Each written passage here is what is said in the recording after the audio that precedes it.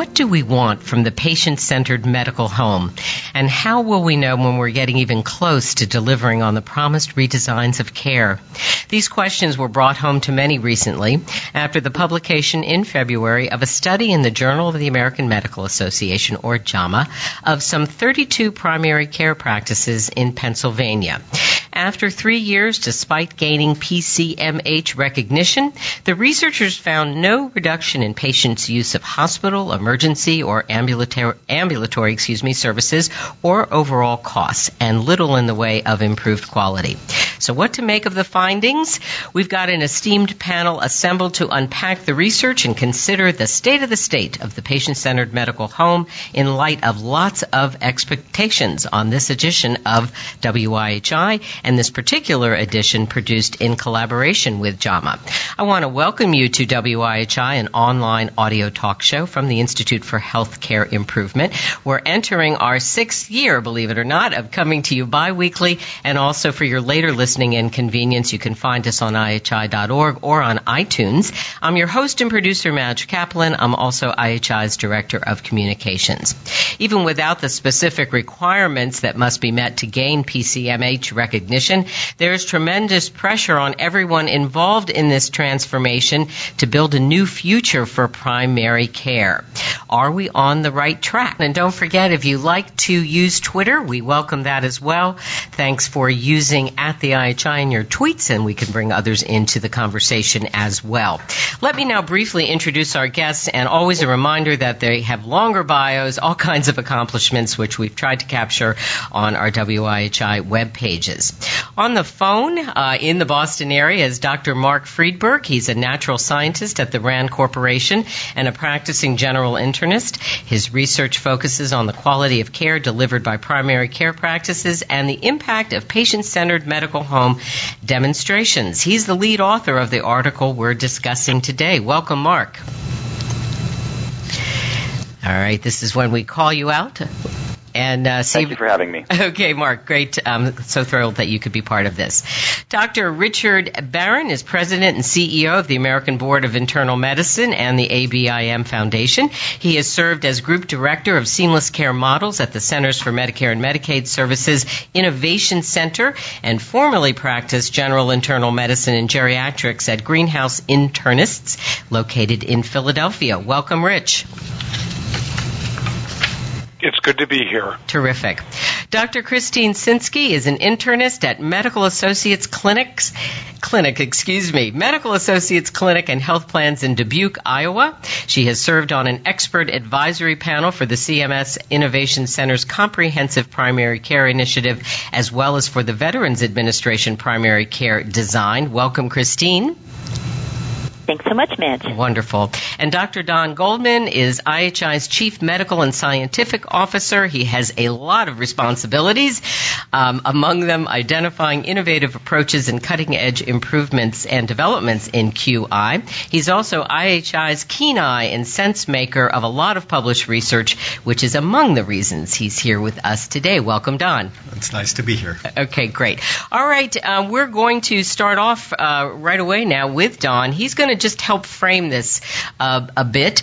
The article came out in February. We've been thinking about this, I'm sure, beforehand, but started thinking about it anew from that point onward. Don wrote a blog about it. We've got a little video. All those links, by the way, were on the landing page and are on the landing page for this program. So Mark is going to sort of walk us through the study, but give us some context and some background. One of my questions is, are we at a point where all this scrutiny actually makes sense? Well, the medical home movement, and I think I can call it a movement, has been with us for some time. It started mainly with pediatrics and then became a staple of primary care innovation and transformation in the United States. And its promise is very great. The idea being that patients need a place that they can call their medical home. The promise is to improve the experience patients have, to coordinate their care better, to help with both prevention of chronic disease and also management of chronic disease, and at the same time to control costs. And that's a heavy burden to put on any new innovation. But when you get this long into the game and where there's this much traction, where we in fact have a system developed by NCQA to measure whether or not practices attain status as a medical home, it's then time to begin to take stock. And this paper we're discussing today has provoked a lot of discussion, and we're going to get into some of that in just a second. But it's timely. It's time that we began to take a critical look at what has been accomplished, what has not yet been accomplished, and more importantly, what have we learned so that we can adapt what we're doing in the field to meet the expectations of our patients and the physicians and other providers on the care team. All right. Thanks very much, Don. We'll come back to you after we hear from some of the others. All right, Mark Freeberg, you've got that tough job here of providing a brief summary of the paper that was published this past February in JAMA.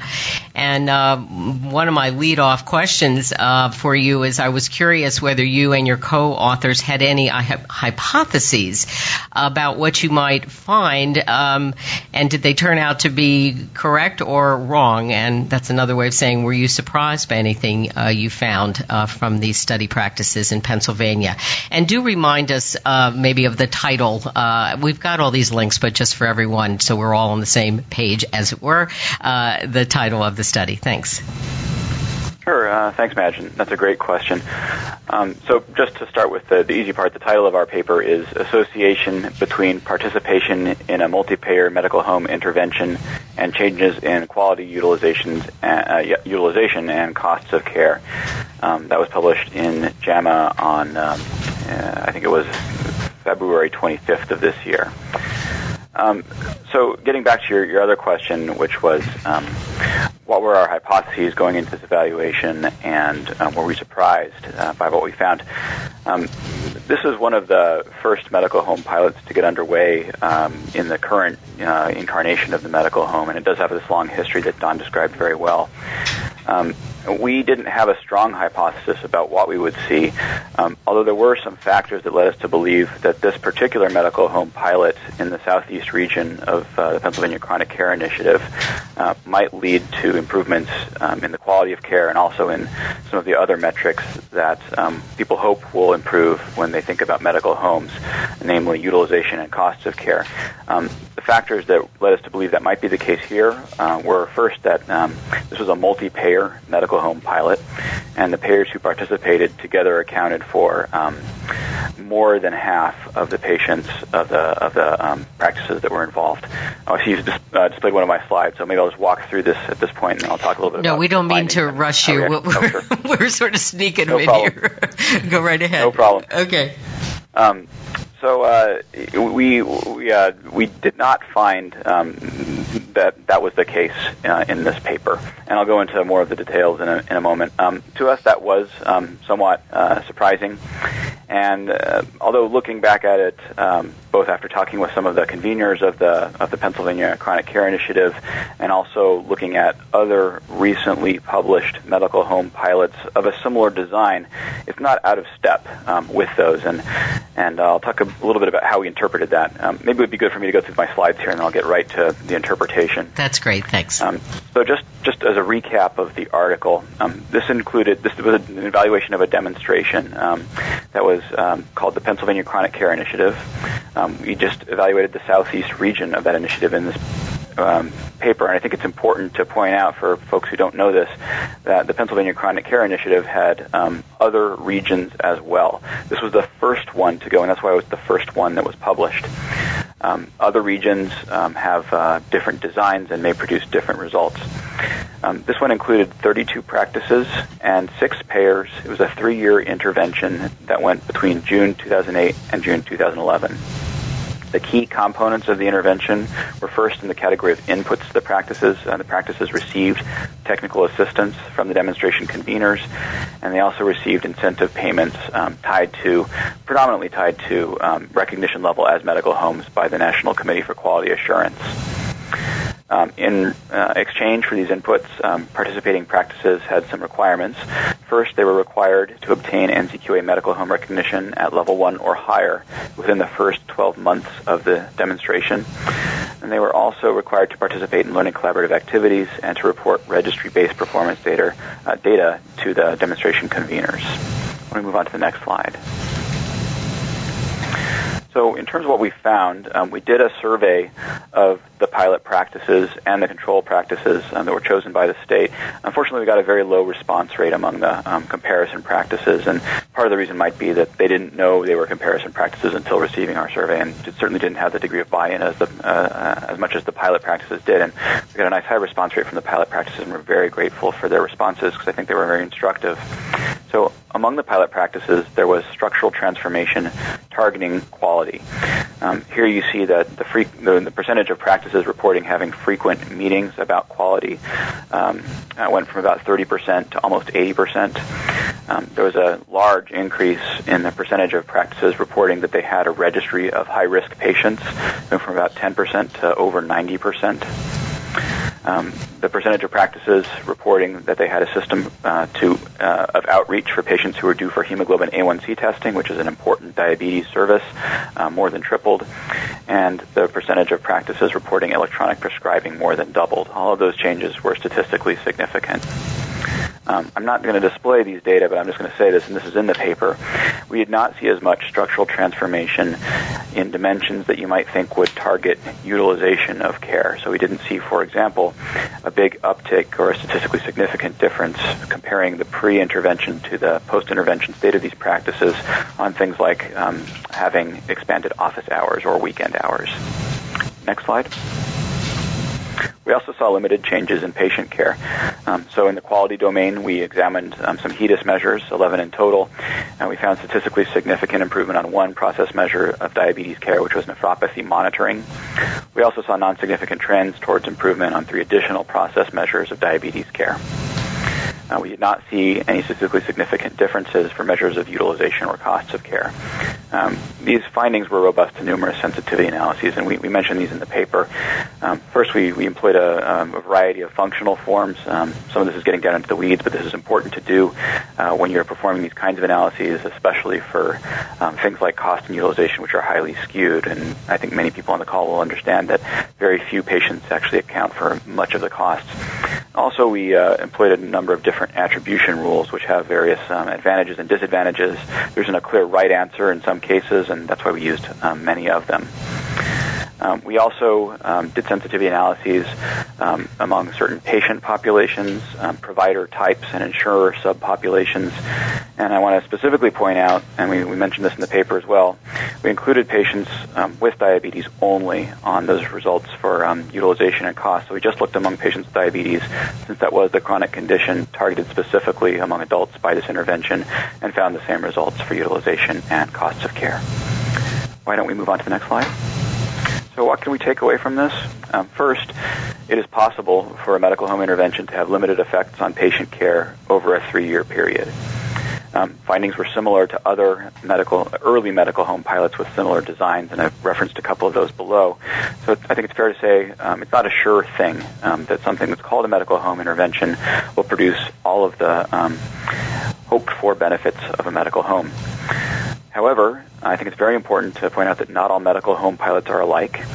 Implementers are refining their approaches as they go, and later medical home pilots may have different results. As I mentioned earlier, this was one of the first relatively large medical home pilots to report results, and many others are on their way. I think we're going to learn a lot more over the next 2 to 3 years about the preponderance of the evidence.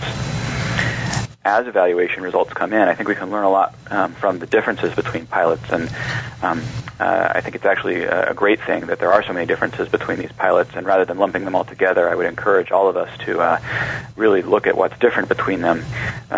In this way, we might be able to identify the best recipes for medical home interventions going forward. All right. Thank you very much, Mark. Don had a quick question. Yeah, I already have a question. That's the way I... We're going to do more questions later on, but this is a pretty straightforward question. I noticed for the first time, and that's why it's so wonderful to have this kind of broadcast, that the registry function uptake was really quite dramatic. So I wonder if you have a sense of whether those registries were actually used for active panel management, or was it just a checkbox, yeah, we have a registry? That's a great question, Don.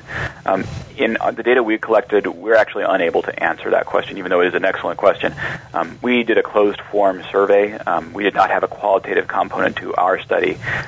Others actually have done a very nice job, I think, of some qualitative analysis of the Pennsylvania Chronic Care Initiative Southeast region.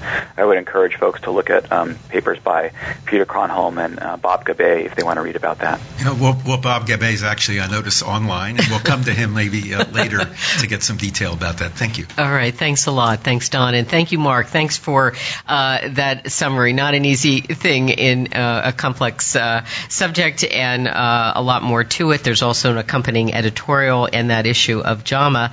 We're trying to provide you a lot of actual URLs and links here in the chat, but those will also be on our archive page tomorrow.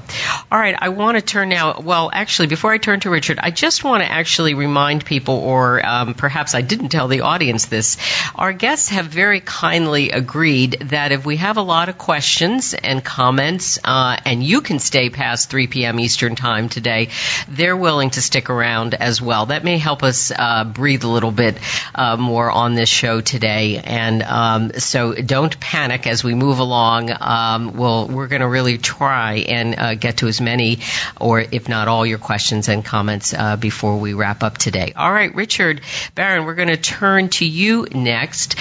Got disconnected. Oh, Rich has gotten disconnected. All right, well, he'll be back. That means it's you, Chris. Okay. So Christine Sinski, so you are our, everyone has had, of course, a nice history in practicing, so I don't want to single you out as the only one who knows anything about being a practicing physician, but in this case, of course, you are partly representing that today as somebody who is very actively right now seeing patients and also have had and do have a lot of experience in thinking at the high level, the national level, about redesigning primary care. So I wanted to ask you, first of all, just take a minute, and then we'll kind of get into some of the value propositions you think make sense with a patient-centered medical home. As we're thinking about this study today, are we sometimes missing the forest through the trees in terms of what we're looking at? Thanks, Christine, and I appreciate your, we're leapfrogging over Rich, but we'll come back to him. Thank you. To address some of the things Mark was talking about the number of different manifestations of the patient-centered medical home pilots that there are. And from my experience, the most important thing about the patient-centered medical home is relationship, that it's all about relationships between the patient and the physician, of course, but also between the patient and the nurse, who might serve as a health coach or the care coordinator, and the relationship between the nurse and the physician, or the care team and the physician. And I think when that triad is strong, the care of patients is really strong.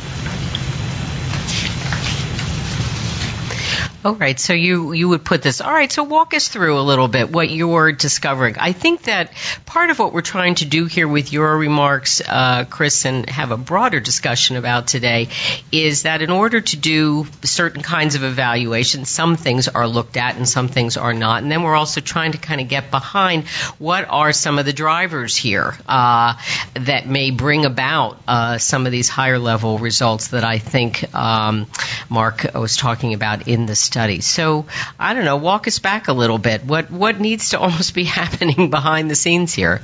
Go ahead. Sure, and maybe I'll start with just a little bit of background. As you said, I'm a practicing physician. I'm a primary care general internist at Medical Associates Clinic in Dubuque, Iowa. And we were one of the first clinics to be recognized as a Level 3 patient-centered medical home back in 2008. And my own experience is that the role of nurses is really critical to the medical home. In fact, I'm not quite sure how you can have a patient-centered medical home without a strong role for the nursing staff. In our own practice, our nurses have taken over ownership of all the prevention work of our practice, and they do much of the orchestration of the chronic illness care because there's so much to be done in a medical practice in primary care. And it's too much to be done by just one person, and it's really too important to be left to chance. So I'd happily go through that just a little bit more because I really believe that clinical excellence is dependent on operational efficiency. When our practices are well organized, we waste less effort and we have more capacity. So when our nurses are serving as care coordinators and they're helping with the pre-visit planning and they're helping with all the very full agendas at the visit, and they help us with our between-visit care for care coordination, case management, population health through the registry, then we have more capacity. So when we have more capacity, when our patients call in with an acute need, we can see them that day. When we see them that day, continuity is enhanced, our relationships are stronger, and the patients are less likely then to need to go to the emergency room, where because they're not known there, probably more tests will be run. And if they're able to come to see us, they're more likely to come see us earlier in the course of an accelerated illness. So at times we can avoid a hospitalization by virtue of that relationship with the patient. In our system, in our practice, we like to say a few guiding principles, if you will. And one of them is, at the center of the patient-centered medical home are face-to-face healing relationships. And I think it's important that we look beyond just going through all the different criteria for NCQA or someone else's recognition process, but we think about how do we build the infrastructures that maintain and sustain those healing relationships. That allows us to move from this reactive model of care to a much more proactive, reaching out to our patients model of care. And then the second guiding principle that I really think captures the essence of the patient-centered medical home is this promise we can make to our patients. We will know who you are, and we will be ready for you. And I think that's a deceptively simple promise, but it really gets at this idea that we will be prepared for the patient. We know who you are. We'll plan ahead. We'll reserve time for you. We'll make sure that our care isn't based on random activities or left to chance encounters, but it's organized, it's proactive, and it's personalized to that unique patient. Okay, thank you. Don, you have a question? Go ahead. Oh, I did, yes. Don is kind of my co-host here, yes. So go ahead. So, thanks, Christine. One of the things I've been wondering about is the point of view of the patient in real time. So it sounds like you've got a really leading situation. You've got a great team and you're great promise to the patients. Recently, as you know, the American Academy of Pediatrics commented that retail clinics were disrupting the coordination of care that was being promoted by medical homes, and that this was a very worrisome thing. So I guess from the point of view of patient, is this a 24/7 proposition? They call up any time with their acute sore throat in their family. Somebody does know them, and they don't have to go to a retail clinic? Sure. Well, I think in the best of circumstances, there is 24/7 access to some measure of care. In our own practice, we have a patient services line. We have a help nurse. Well, there are actually 3 of them that are available 24/7. And so they have access to our electronic health record. They can help guide the patient. They can schedule the patient for an appointment to see their personal physician first thing the next morning. So I think that helps to be sort of the glue holding the care together for our patients. If our patients are traveling out of state or out of country, they can always call back after hours to our patient services staff. So I think that's a big part of providing the medical home.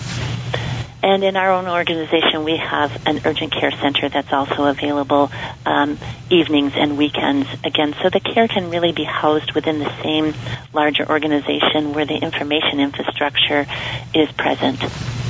Okay. Thank you. All right, great. Thanks, Christine. We'll definitely have more questions to you. They're occurring to me, and I can see they're already occurring to folks in our audience. We're thrilled that we got Richard Barron back after technology took him away from us.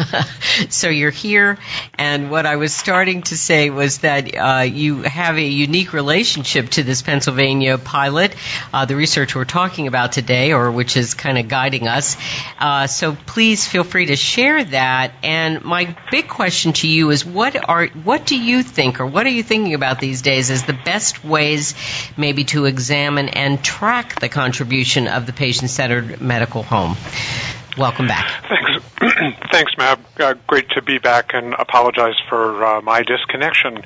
As you said, I do have a particular relationship to the pilot, and full disclosure, I was in on the design team really from the very beginning. And it was a very complicated problem that we were all trying to solve when we first started talking about this in 2006, 2007. There's clearly a crisis in primary care in this country, and that crisis has two big sides to it. On the one hand, we don't have the right primary care practice model. The way that primary care practices are organized in the country, most of them don't look like the kind of practice Dr. Sinsky was just describing. Chris has been a national leader in pioneering ways to re-engineer and redesign primary care, but that's not the kind of practice that we have. One of the reasons that we don't have those kinds of practices around the country is we don't have the right payment model for primary care. What we're doing in primary care is paying people for visits, and so many of the value-added activities that Chris described and that we all know we need in primary care are simply not covered by a visit-based payment system. Don said earlier that the PCMH could be thought of as a movement, and I agree with that. And the goal of the movement was really to try to address both of these problems simultaneously. The Southeastern Pennsylvania pilot was a very early effort to do that. I think at the time there were not any multi-payer efforts in the United States of a lot of insurance companies in a region getting on the same page about paying more for a different kind of primary care. And the joint principles of the patient-centered medical home, which NCQA published, were published in 2007 and weren't followed by actual standards until almost a year later. So it's important to understand this pilot as a very early pilot. And I would encourage all your listeners to check out the Health Affairs blog that has a posting from earlier today by almost all the participants in the pilot on both the payer side and the practice side. The authors are Don Liss, who's one of the medical directors at Independence Blue Cross. At the time the pilot launched, he was one of the medical directors at Aetna. Both of them were key participants in the region. And another co-author is Alan Krim, who was one of the leaders of one of the practices that transformed and also participated in the steering committee governing the initiative. A couple of things I'd stress, and they make this clear in their discussion in Health Affairs. The first is that we made mistakes in how we initially designed the pilot. The fact is that at the time the pilot was launched, I don't believe Don Berwick had already written the Triple Aim article about how we needed to think about improvements in healthcare. I know we didn't have the national quality strategy defining controlling cost, decreasing total cost of care while increasing quality and improving patient experience as core to what we're trying to do in healthcare. So when the pilot came together, people were actually pretty squeamish about talking about cost. And the original organizing principle of the pilot was to address diabetes quality measures.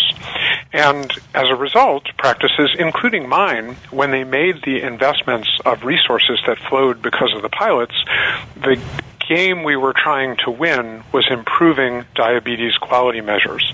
We were not trying to address total cost of care at the beginning. It's very clear now, and an editorial accompanying Dr. Friedberg's piece in JAMA makes clear, that for this to achieve impact on cost and utilization, it needs to be targeted and designed at high-cost complex patients. That was not a feature of the original design of this pilot, and as a result, to be evaluating it as if that were what people were trying to achieve is probably not fair to the way that the initiative was designed and rolled out. And the other point I'll make is that a responsibility for measuring quality shifted to the practices under this pilot. The world that we've been living in with respect to quality measures is the insurance companies do the quality measures because they're the ones who have computers, and a lot of the HEDIS measures are defined from an insurance company population point of view. But the practices that participated in the program ran practice-wide quality measures, something else that Dr. Friedberg and his colleagues did not look at. They only looked at the insurance company claims data. The practice clinical data actually looked quite different. And the practice clinical data included uninsured patients as well as all of the insured patients, didn't have the benefit of HEDIS denominators for length of enrollment, and so I think that was another major point I'd make about how to understand this study and some of the limitations. And I think that the way to be thinking about patient-centered medical homes is to realize that we need to solve both the practice redesign problem and the payment problem. And at the very least, one of the things that this pilot demonstrated was the feasibility of doing that. And the fact that the major insurer participating in it expanded its own investment in this model of care ought to tell us something about what somebody closer to the data than Dr. Friedberg and his colleagues were thought the data told them.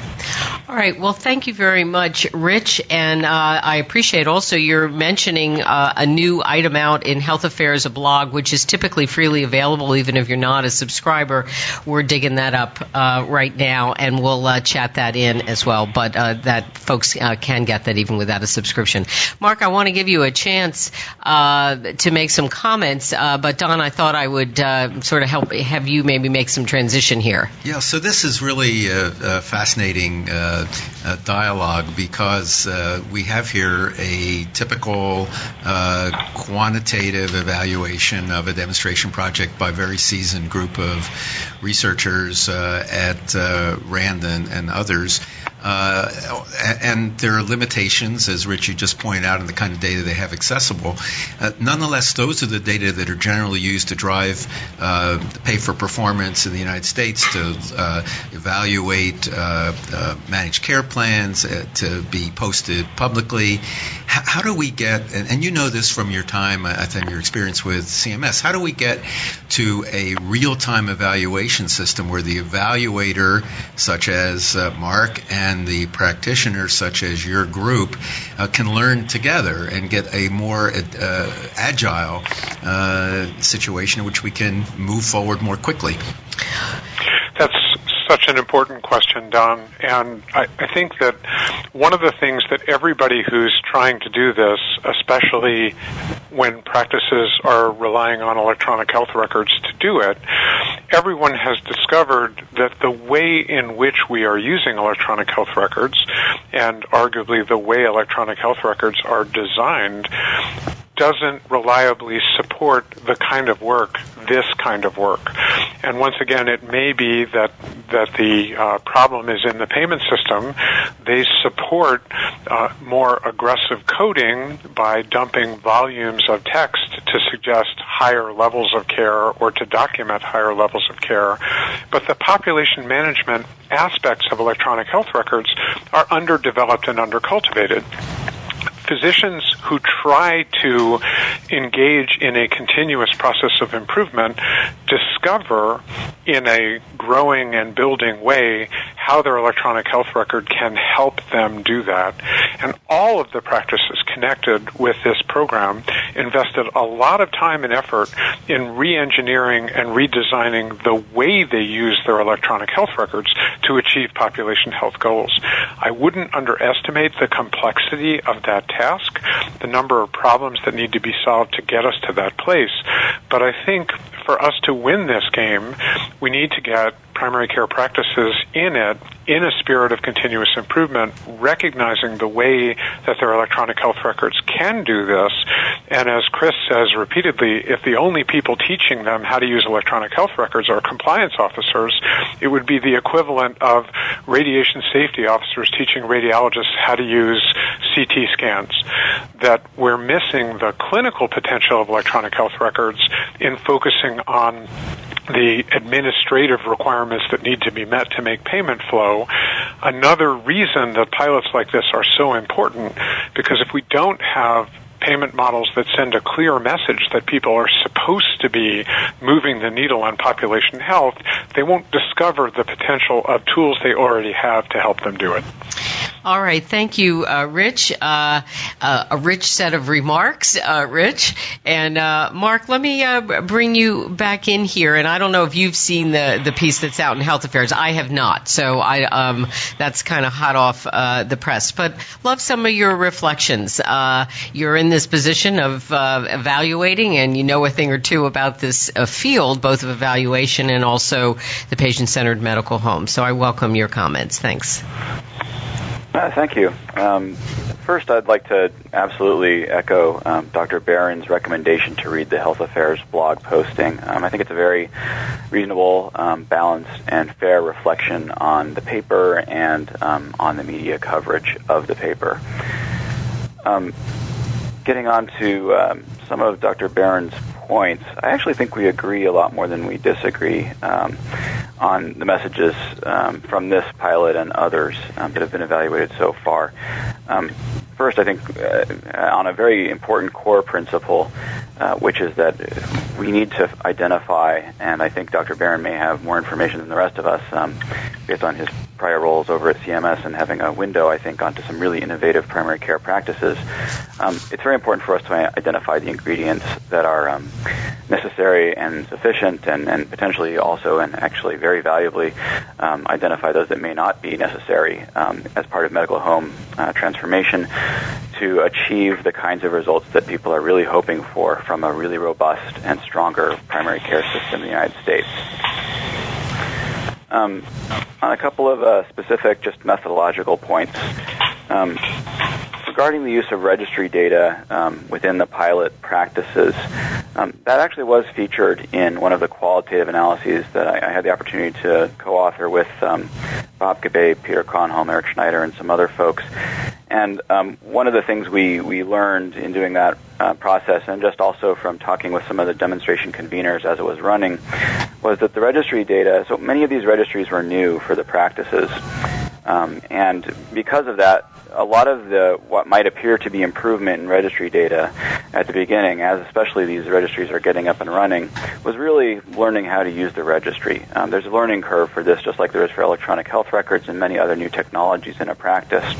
And being able to distinguish that learning curve from changes in patient cares is not a straightforward task at all. In fact, one that we were not able to approach in our analysis whatsoever. Another problem with the registry data from an analytic standpoint was that they were not available for any kind of comparison group. They were a part of the intervention itself, and therefore it's impossible to control for any kind of what we call a secular trend. So something that might be going on for both the pilot practices and the comparison practices at the same time that we're not able to observe, but we think might be likely to be happening. Notably, meaningful use in EHRs and those kinds of things started to hit during this pilot, and that would be one kind of secular trend that it's very important to have a comparison group there to have to draw a difference with over time. On the comment of evaluating utilization and cost not being fair, I guess I would just answer that with a question. I mean, when would it be fair in a medical home pilot to evaluate these things? That's a question that really needs to be answered before the results are published. Otherwise, I think all of us with the best intentions tend to have our views on these things colored by the outcomes rather than by fundamental principles of conducting a sound evaluation. That's a very, very interesting point, Mark, and thank you for addressing all those comments. And I just want to tell all our active participants on chat and those of you tuning in and maybe listening quietly or making some notes, we're going to turn to your questions and comments in just a minute. As I said, we are going to go a little bit beyond 3 p.m. today. If you can stick around, in part because we wanted to breathe a little bit more with this subject. We're talking about research, we're talking about studying, and we're talking kind of new models and doing the work itself. And so we're hoping that we can kind of pull all these things through in this conversation today. Dr. Sinskey, Chris, I wanted to, just before we go to chat, I think I'd like to go back to you for a moment. And with that last question, I guess that Mark was just asking, thinking about, a lot of folks here seem to have questions about what you're doing in your model. He asked, when will it be fair? When would it be fair to be looking at costs and utilization? And I wonder if you'd mind addressing that, thinking about level 3 recognition that you're a part of right now. Well, sure. I'd be happy to give that a go. I think Rich actually had it right. We still don't have the right primary care model. And I think from what I've observed in visiting over 50 practices around the country is that even at some of the best practices, we still waste 70 to 80% of nurse and physician work output. And a lot of that is wasted sort of addressing some of the well-intended regulatory and measured development sorts of changes in the environment. So I think we've got this tension going on in practice, this drive to improve, but yet sometimes the levers used to drive the improvement are actually making it harder to do the core work well. So I think we have to keep going and measure where we are and keep trying to improve at the same time. And I appreciated Mark's really humble understanding that there are many different models, and it's good to be able to measure those different models individually rather than lumping them together. All right. I think this is a good moment. Thanks, Chris. A lot of food for thought. I hope you agree. Don, you want to say something? Yeah, Don's raising his hand. A burning question. Go ahead. One of the things that was disappointing about a quantitative study such as the study Mark led is that it really isn't designed, and its charter isn't to look at the variability of achievement amongst the various practices. Bob Gabe did some studies. He's on the line if we want him to comment. But basically, I'd like to know, and Rich, you're in a position, to address this. Were there exemplars where you looked at the data, whether collected on a EMR or by yourselves as part of your improvement? Were there exemplars where you could say, boy, we nailed it. If everybody had done what we'd done, the results would have been very different. And in addition, I think it's a fair question, and we kind of talked around a little bit. When will we be able to say, okay, now's the time that even EMR data ought to reflect improvement? I mean, it's imperfect, but it's not useless. So are we getting to that point where anybody ought to be able to come in and look across the board and say progress is being made or not? Your question is to Rich? Well, anybody can answer it, but it's mainly, I think, Rich will know about the exemplars, if there are any. Okay. Be able to address that. All right, Rich, go ahead. Sure. I think there are plenty of exemplars, Don, and I think that within our own practice, there were areas that we were more successful than other areas in. I very much respect Mark's question about, when is a fair time to evaluate this, and I think that Mark's study has been read by lots of people in a different spirit and different with different intensity and weight than I think it was perhaps designed or even meant to convey. To the extent that people ask the question, does the patient-centered medical home work? You could pose the question, does primary care as we know it work? And I think we all know the answer to that. We can look at the problems people have with access. We can look at what the satisfaction ratings are. We can look at, as Chris is discovering, the burnout rates, and Mark's done work on that too. burnout rates around the country. We can look at the choices that medical students and residents are making for careers. We have a model that isn't working. And so I think as we are iterating to try to figure out, and I think Mark's question and Chris's question exactly right, what are the ingredients? What do we need to put in there? I too have been working in this area both in the practice and when I was at CMMI, and I knew a lot more how to think about this when I was at CMMI than I did how to think about this when I was on the planning committee in Southeast Pennsylvania, and a lot more, and the people at CMMI are going to know a lot more based on a huge national primary care initiative that they've launched. So I think we're ramping up here, and I think it is too early to be asking questions. It's almost like we're in a phase 1 trial. It's, can you get multiple insurers and design multi-payer approaches? Can you get practice transformation at scale? Those are feasibility questions. Those are not actually outcome-driven questions. And then I think your point, Don, about looking within individual practices, what's going on here with a level of granularity, that's not going to roll up in a statistical analytic package of the form that Mark is doing for quite some time. Okay, Don, you get to say one more thing, and then we should let others get in. This is for Chris, because okay. I've heard, I did my own little sleuthing around the practices that have been involved in this and so forth, and I got the impression that for some, NCQA checklist was the thing they were driving to do, and I think that was especially true early on, but I still see it today in our own work at IHI. And Chris, I'm wondering, in a transformative practice such as yours, is really an exemplar, was the NCQA mechanism an enabler, a help, or was it just another thing you had to do because you had to do it? Sure. Well, that too is a great question. It kind of gets at this idea of are the as I think Mark had said earlier, maybe the criteria are necessary but not sufficient. Hopefully they're necessary and not in the way. But I really think that the key elements of practice transformation may not be captured at all in the certification criteria or in the recognition criteria. I really do believe it's this culture of professionalism, of commitment to the patient, of teamwork, of process improvement that drive quality. So I'll confess to you that when we went through this in 2008, we did not at that time need to implement any new processes to be recognized as a level 3 medical home. We just recorded things that we were doing. Now, we subsequently then used the medical home checklist, if you will, to see where our gaps were to try to improve further.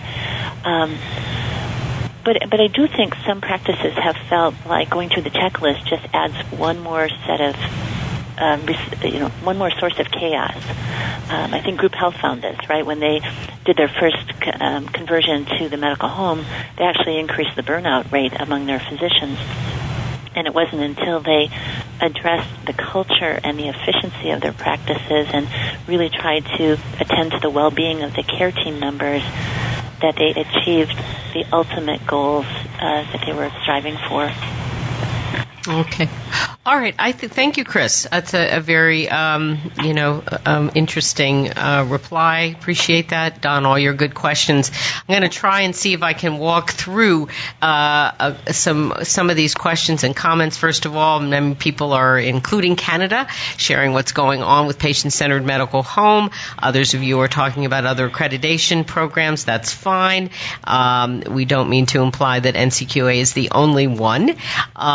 It was relevant and is relevant to our discussion today. Several people had some granular questions for you, Chris. I'm going to hold on that some about whether pharmacists were involved, but here's a question for you, Rich. It says that you mentioned a different payment model versus the per-visit reimbursement. So what type of reimbursement change do you envision? Better payment for wellness initiatives, diet counseling, BMI? Perhaps you can see this question as well. What were you thinking? Sure. Yeah. Sure. So I think that we aren't smart enough to be able to specify the services in a fee-for-service model that would say this particular service given to this particular patient is the one that you need to be paid for. So I think the conversation has to shift from things like, oh, you should pay us for emails, or you should pay us for phone calls, or you should pay us for family conferences, or you should pay us for having extended hours. I think a much better approach is to recognize, to be quite honest, the way that we came up with a payment model for this initiative was we tried to sit down and design what is it that we want to be present in the primary care office. What is it what's the capacity? And Chris described a lot of things, increased staffing ratios, ability to reach out proactively to people. In primary care offices, all those things can increase overhead without reliably increasing revenue. And so we tried to build a cost model that would say, well, what are the value-added services that we want people to do that aren't going to change the things they're already doing but are going to be added work? What's that going to cost, and how can we assure, what's that going to cost them? And how can we assure them that they have the resources they need to deliver those services? And that wound up expressing itself as basically a monthly per member per month payment or a quarterly distribution in the case of this particular initiative. And the distribution was based on the percentage of participation of a given insurer in the practice. So if Blue Cross was 31% of a practice's population, then Blue Cross paid 31% of the agreed upon costs. That turns out to be a difficult model to scale because it has a lot of antitrust issues and antitrust problems. But the idea that resources need to flow reliably and predictably to a primary care practice, and I think most people think the best way to do it is you do need a fee-for-service component because there are services being produced. You need a capitated payment component because there's a certain amount of need that a population is going to have that can't be tied to any particular visit or service. And I think it is good if you can build in a shared savings component as well, because then you're really clear with everybody that part of what you're trying to do is reduce total cost of care. That turns out to be really hard to do analytically at the individual practice level because of all of the variation that happens in utilization among patients.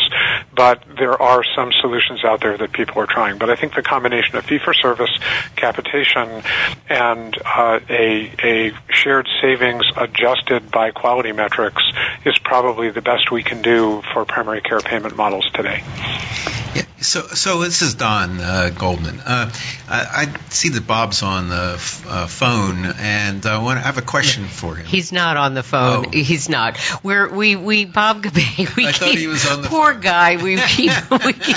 We'll get him over here into the studio at some point. Well, then I'll say what I think he would say. All right, it's too much. It's too much to chat in. Okay. Bob Gabbay. He was in our offices recently, and we'll make sure we'll pull him into a discussion. Well, earlier it was mentioned that he's written some really nice papers of a qualitative nature looking at the practices in the demonstration project.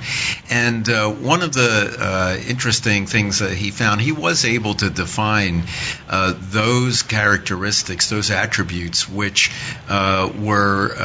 characterized the practices that really did better. And there was a lot of variability, and some practices really kind of showed major improvement even in the administrative data. And so I really will make sure those links are up there, because for those of you who are out there trying to figure out where do I start and what are the attributes that make for successful venture, I think you'll find his work really valuable. I will ask Chris, you've had this wonderful experience. If you were advising a practice that feels, I think you used the word chaos, where they're floundering around, they're not seeing a lot of improvement, they don't really understand the financial models and the depth that Rich just explained, what would be the number one first step that you'd recommend? Is it team care? Is it registries? Where would you tell them to begin? Chris.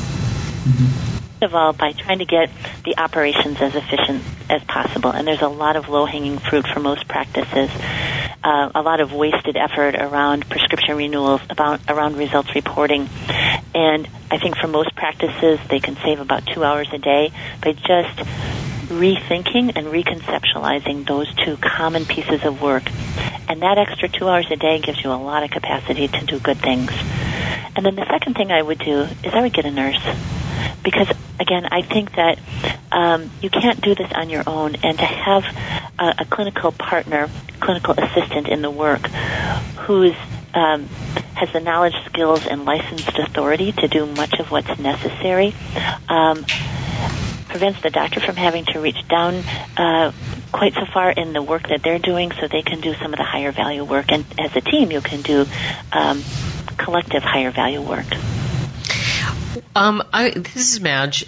When you refer to a nurse and the centrality of nurse and nursing in the primary care practice that you're a part of, the patient-centered medical home, I was curious whether you're suggesting that somehow that is not as well understood as it should be in your mind, the centrality of nursing, and that you perhaps have witnessed or are seeing other models develop which aren't quite taking that into consideration. So I guess I would say it more in the positive. That okay. is, in my own practice, we've been fortunate to have 5 community college training programs that train associate's degree RNs. And honestly, I believe that if we wanted to do one thing to improve quality of care in the country, we would ramp up those community college training programs and make that workforce more readily accessible to ambulatory practices. But in my own practice and then in other practices who have made the investment in some nursing staff, they've been able to see a higher quality of care. Sometimes that nursing staff is paid for by the insurer. So Care First, I think, has really a lot to teach us, Care First in the Baltimore area. And one of the key elements of their patient-centered medical home payment model includes providing nursing assistance to the individual practices for complex care management and care coordination, where that nurse is really in the practice, has a relationship with the patients, has a relationship with the physician. And talking to the physicians involved in that pilot, the nursing component was critical. So I have. Thanks, Chris. Yeah, I have a couple of edgy questions. One for Mark and one for Rich. The first one is for Rich. Just fair warning, it's an edgy question. Some have the perception that since the patient-centered medical home originated out of primary care physician organizations, that in the mind of a number of physicians around the country, maybe they still think this primarily is an MD thing. And here's Chris saying that actually the pivotal people may not be the physician, they may be nurses, social workers, others, even pharmacists, as one of the people chatted in. Do you think that that's still a prevailing mental model for physicians, or have we moved beyond that and physicians, primary care physicians around the country are now embracing the concept that this is truly about an interprofessional team? I guess that was for Rich. It is, yes. Okay. Rich needs to be unblocked. Demonstrated that more effectively than Chris in the work that she's done. I think that we have a number of challenges. As I say that, you ask if I believe that primary care doctors around the country think it's about an interprofessional team. I don't think I'm qualified to answer that question because I don't really know how much people embrace that.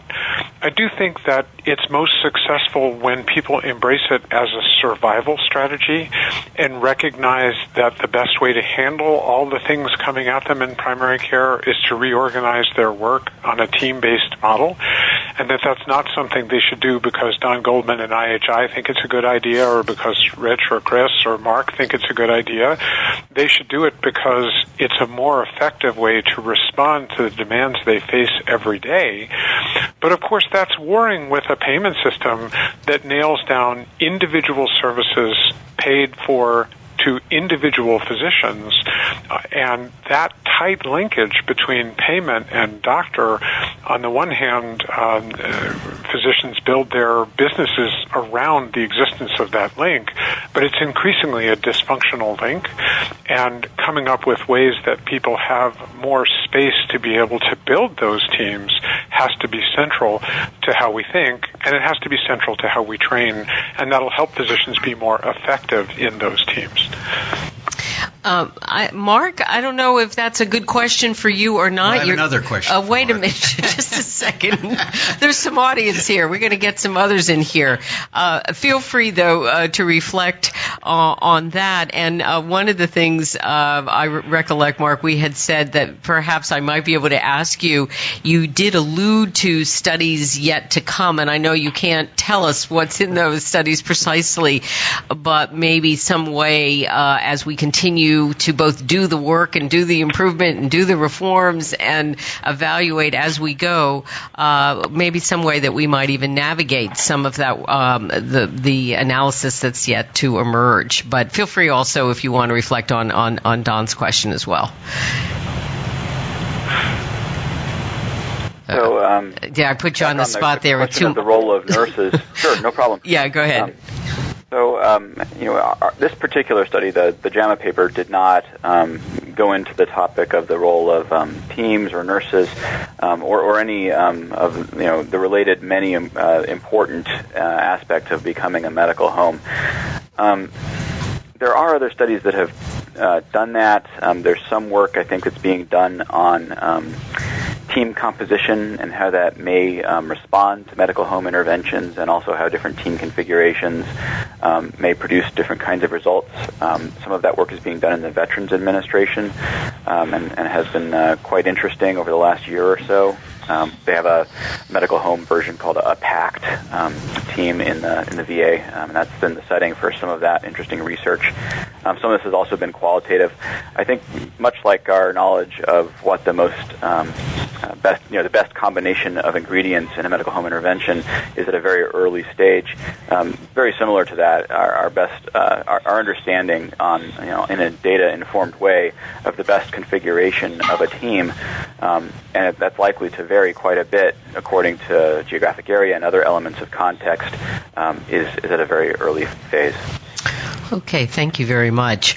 I want to, Chris, I think maybe I'll direct this to you, and maybe if anybody else has thoughts as well. You're talking about nurses, and you were very clear on that. We do have somebody who's wondering, and I have wondered as well.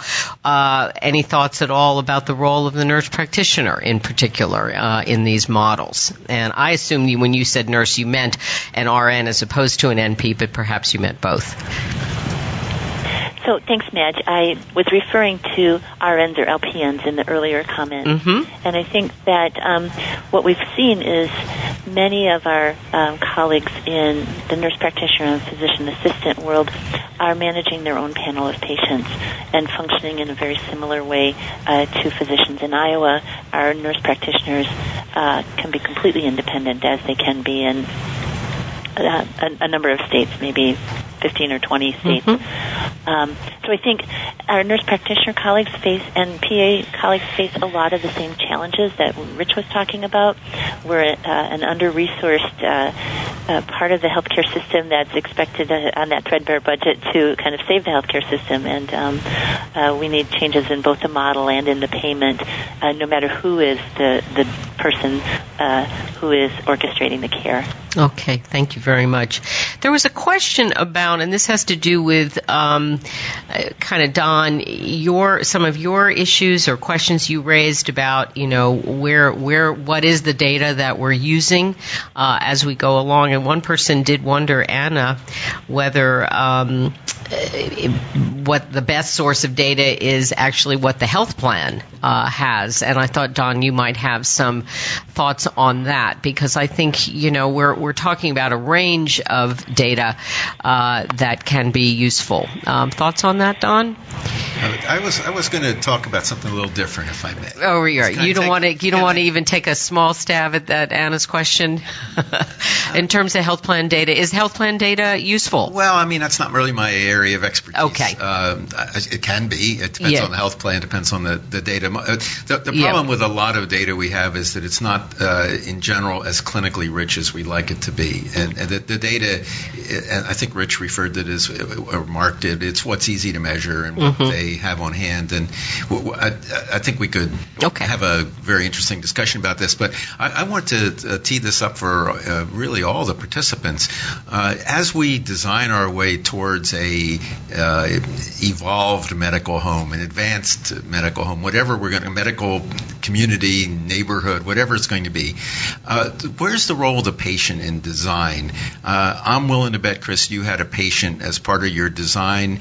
I don't know the extent to which, Rich, in the Pennsylvania project, patients were involved in the design, maybe in the later waves. What is the role of the patient? Seems to me, and I got at this a little bit with my question about the retail clinics, it's the patient's journey that really matters here, and either the medical home is serving their needs 24/7, or if not, there probably needs to be some modification or alliance with retail clinics or urgent centers, as Chris's place does. What do you think about that? And you know, maybe that's best for Chris and Rich to answer. Why don't we start with Chris? Sure. Well, I think what many practices have learned is that the voice of the patient really transform many aspects of care. If you walk into your organization with a patient and see everything from their eyes, if you bring a patient onto your advisory counselor, into some of your internal committees, not only will their perspectives shape the programs that you develop, but just their being present will keep you focused on the needs of the patient. And to Rich's earlier point about the EHRs perhaps not being really well designed and regulated and implemented for the patient-centered medical home, I'd like to see us have a patient-centered design for our EHRs, that we make even our tools be designed to primarily meet the needs of the patient. Sounds pretty good. I'm sure to many. Well, Don? Yeah, you know, that last point is really important. I once had the opportunity to ask the CEO of Cerner whether he thought we'd be in a better place in informatics in the United States if we designed the system around a patient-controlled personal health record. And his answer surprised me, given what he does for a business. He says probably yes. And, you know, it may be too late to go back to ground zero and say we're going to have a entirely different setup, but certainly in the patient's journey, looking at this from what is lean consumption, I guess is the phrase I like Womack is called, instead of lean production on the point of view of the medical system, what's lean consumption on the point of view of the patient? So I think getting that voice is really important. I don't know, Rich, in Pennsylvania, did that patients play a role in refining the design in the subsequent waves of the project? The answer to that is no, and I think it ties into a point I made earlier that this was a very early incarnation. I think the term patient-centered and patient-centeredness was out there, but how to make that a practical reality, I don't think we'd had the kinds of published national examples that we've had since of patient and family advisory councils, of people integrating patients into some of the design of healthcare. It was done in some places. I'm not going to say it wasn't done anywhere, but it didn't have as much traction as it does now. And I completely agree with what Chris says. It's a real changer, game changer, to bring the patients into the conversation at the design phase. It was not a core expectation in Pennsylvania, and by and large, the design was done through the Governor's Office of Healthcare Reform and the Chronic Care Commission and a couple of practitioners around the table and a lot of insurance company chief medical officers. And I don't think the voice of the patient was in the middle of that at all.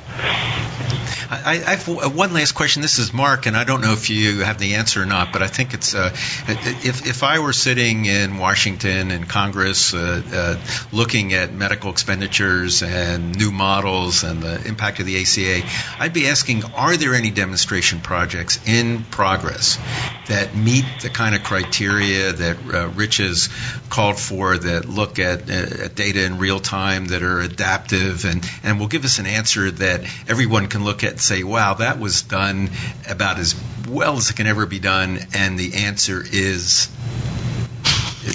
Do you know of any? Is there anything out there we can look forward to? You're asking Mark? I'm asking Mark. Okay, Mark? Sure. So I may not be able to actually answer this as well as Richard can, but I'll take a stab at some of this. So there are many demonstrations underway. Asaf Batan and colleagues have cataloged these, and I think they have a paper that's somewhere in the publication process. It's a new catalog of all the medical home pilots that are ongoing across the country right now, and it's somewhere in the many dozens to over 100.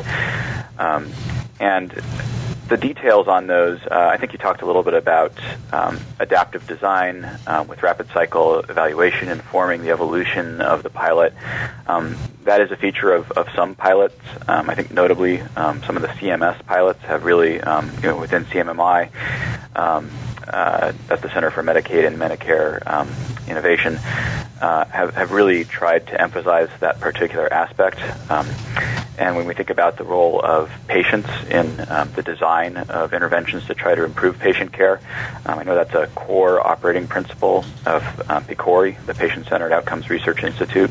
You can't get a grant or a contract from that place without patients being right at the table with the intervention designers, the evaluators, everybody taking a co-equal role, and that is built right in there. So I would say hold tight to that policymaker and wait a few years. In most cases, I think it is going to be that long, especially for some of these PCORI evaluations that are currently and interventions that are currently getting funded to start to produce results. But we might see something very impressive from some of them. Yeah, I just want to let Rich have an opportunity to respond, because I know, Rich, Mark. You were down at CMMI, as I recall, at around that time when these were being planned and the real-time evaluation and adaptive design was being brought forward. My own experience is it's hard to actually do that in practice. It's easy to write about it and talk about it. Are you confident that the demonstration projects out there are going to hold to that standard? Well, there is a particular project that I think Mark is referring to in All Cards on the Table. It was the Comprehensive Primary Care Initiative that was launched under CMMI, and it came out of my group, so I was involved in that. It was deeply informed by the experience in the Pennsylvania pilot. Some of the names you've heard on the call, Asaf Batan was somebody who participated in and continues to participate in setting up core aspects of that program. Chris participated in a design panel to think about how to put the initiative together. I think it's the largest scale, most generously funded initiative out there. It's around $300 million of federal money over a few years, matched by probably more of private sector spend, because it was designed in a way that it had to be multi-payer, and the federal spend was for the Medicare and Medicaid beneficiaries in a practice, but private payers participating, or private payers operating in the same community, by and large, had to participate as well. And that's something that, because it was happening under CMMI, had to have an evaluation, because all of CMMI's programs have to be evaluated, because the whole idea is, if to the satisfaction of the CMS actuary, the program improves quality and decreases total cost of care, then the Secretary has authority to scale it up into the payments, into the Medicare and Medicaid payment system by administrative action. So there will be an evaluation of that. That evaluation was planned contemporaneous with the launch of the initiative. That's 500 practices operating in 7 different communities in the United States, with 44 separate commercial and state payers along with CMS. So I'm very much looking forward to the results of that pilot, and I do think that it's as large a scale effort in this area as is out there. And that'll be a good among the excuses for us to come back to this topic. I'm going to, first of all, I want to thank everybody who stuck around. We're going to just go for, I think, another total of probably 5 minutes. I want John to get in here and make a comment about something upcoming here. I have one more, what I sort of semi-meaty question for our guest, and then I think we'll wrap up. John? All right, thanks, Madge. Doing things the way we've always done it is no longer enough in healthcare, and primary care organizations must learn how to transform their systems in a way that will lead to better, sustainable results. Meaningful use, the patient-centered medical home, advanced primary care, person and family-centered care, and electronic health records all constitute new challenges for office practices, yet they also present new opportunities.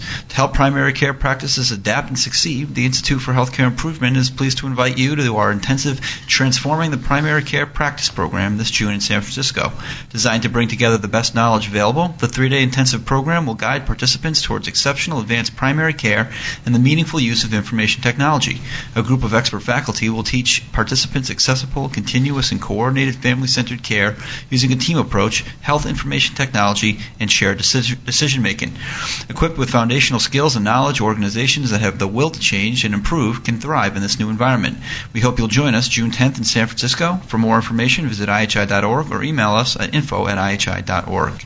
All right, thank you very much, John. Very germane coming up here in June in San Francisco. Actually, not here in Boston, but in San Francisco. All right, I think this is what I'd like to do by way of kind of going around the horn, and we'll kind of use this as some wrap-up remarks. I want to just allude to one thing that was said in the editorial that accompanied Mark Friedberg's study in JAMA in February, is alluding to and sort of pointing to the fact that the patient-centered medical home may finally have the most impact on patients with the most complex health issues, also perhaps focusing more on mental health and behavioral health integration. I realize that maybe opens up a whole new wave and topic area, but maybe we could just use that as a way of some wrap-up remarks and what we may be looking toward as we move forward on this. And maybe, Chris, I'll start with you, and then we'll go around. Thanks. That concentrated group of high complexity, high cost patients are where we're going to see the quickest return on investment from a medical home team-based model of care. I think we can learn from Geisinger, from CareMore, from Care First, where they've really placed a lot of intense services to the top 10% of utilizers, and probably will show a quicker return on investment for focusing on that group. Okay, thank you very much, and I want to really thank you so much for your participation today. Really have learned a lot, and I appreciated all your help in planning. All right, Mark, your thoughts at all, given the editorial that accompanied your study, any reflections at all on this issue kind of going forward? Sure, and I just want to thank you again for including me, and also I think I neglected to do this earlier, but I should just acknowledge the, I think, very important contributions of my co-authors on the paper we've been discussing. This included Rachel Werner and Kevin Volpe at the University of Pennsylvania, Eric Schneider at Rand and the Harvard School of Public Health, and Meredith Rosenthal, also at the Harvard School of Public Health. So on the question of the medical home having a different kind of impact, or potentially redesigning medical home interventions to really focus on the sickest patients, I think that certainly stands to reason. It makes a lot of intuitive sense given what we know about the concentration of healthcare spending.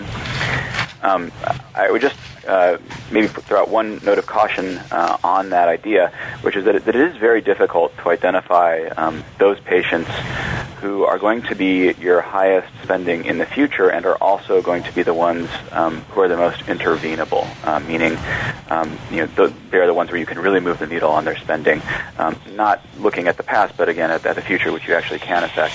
And part of the problem there is that we know from a large amount of data that high spending, very sick patient population has very volatile cost costs from year to year that are actually very hard to predict. So there's some real methodological challenges out there that I hope that we can see some novel solutions to in the future to help guide this field forward.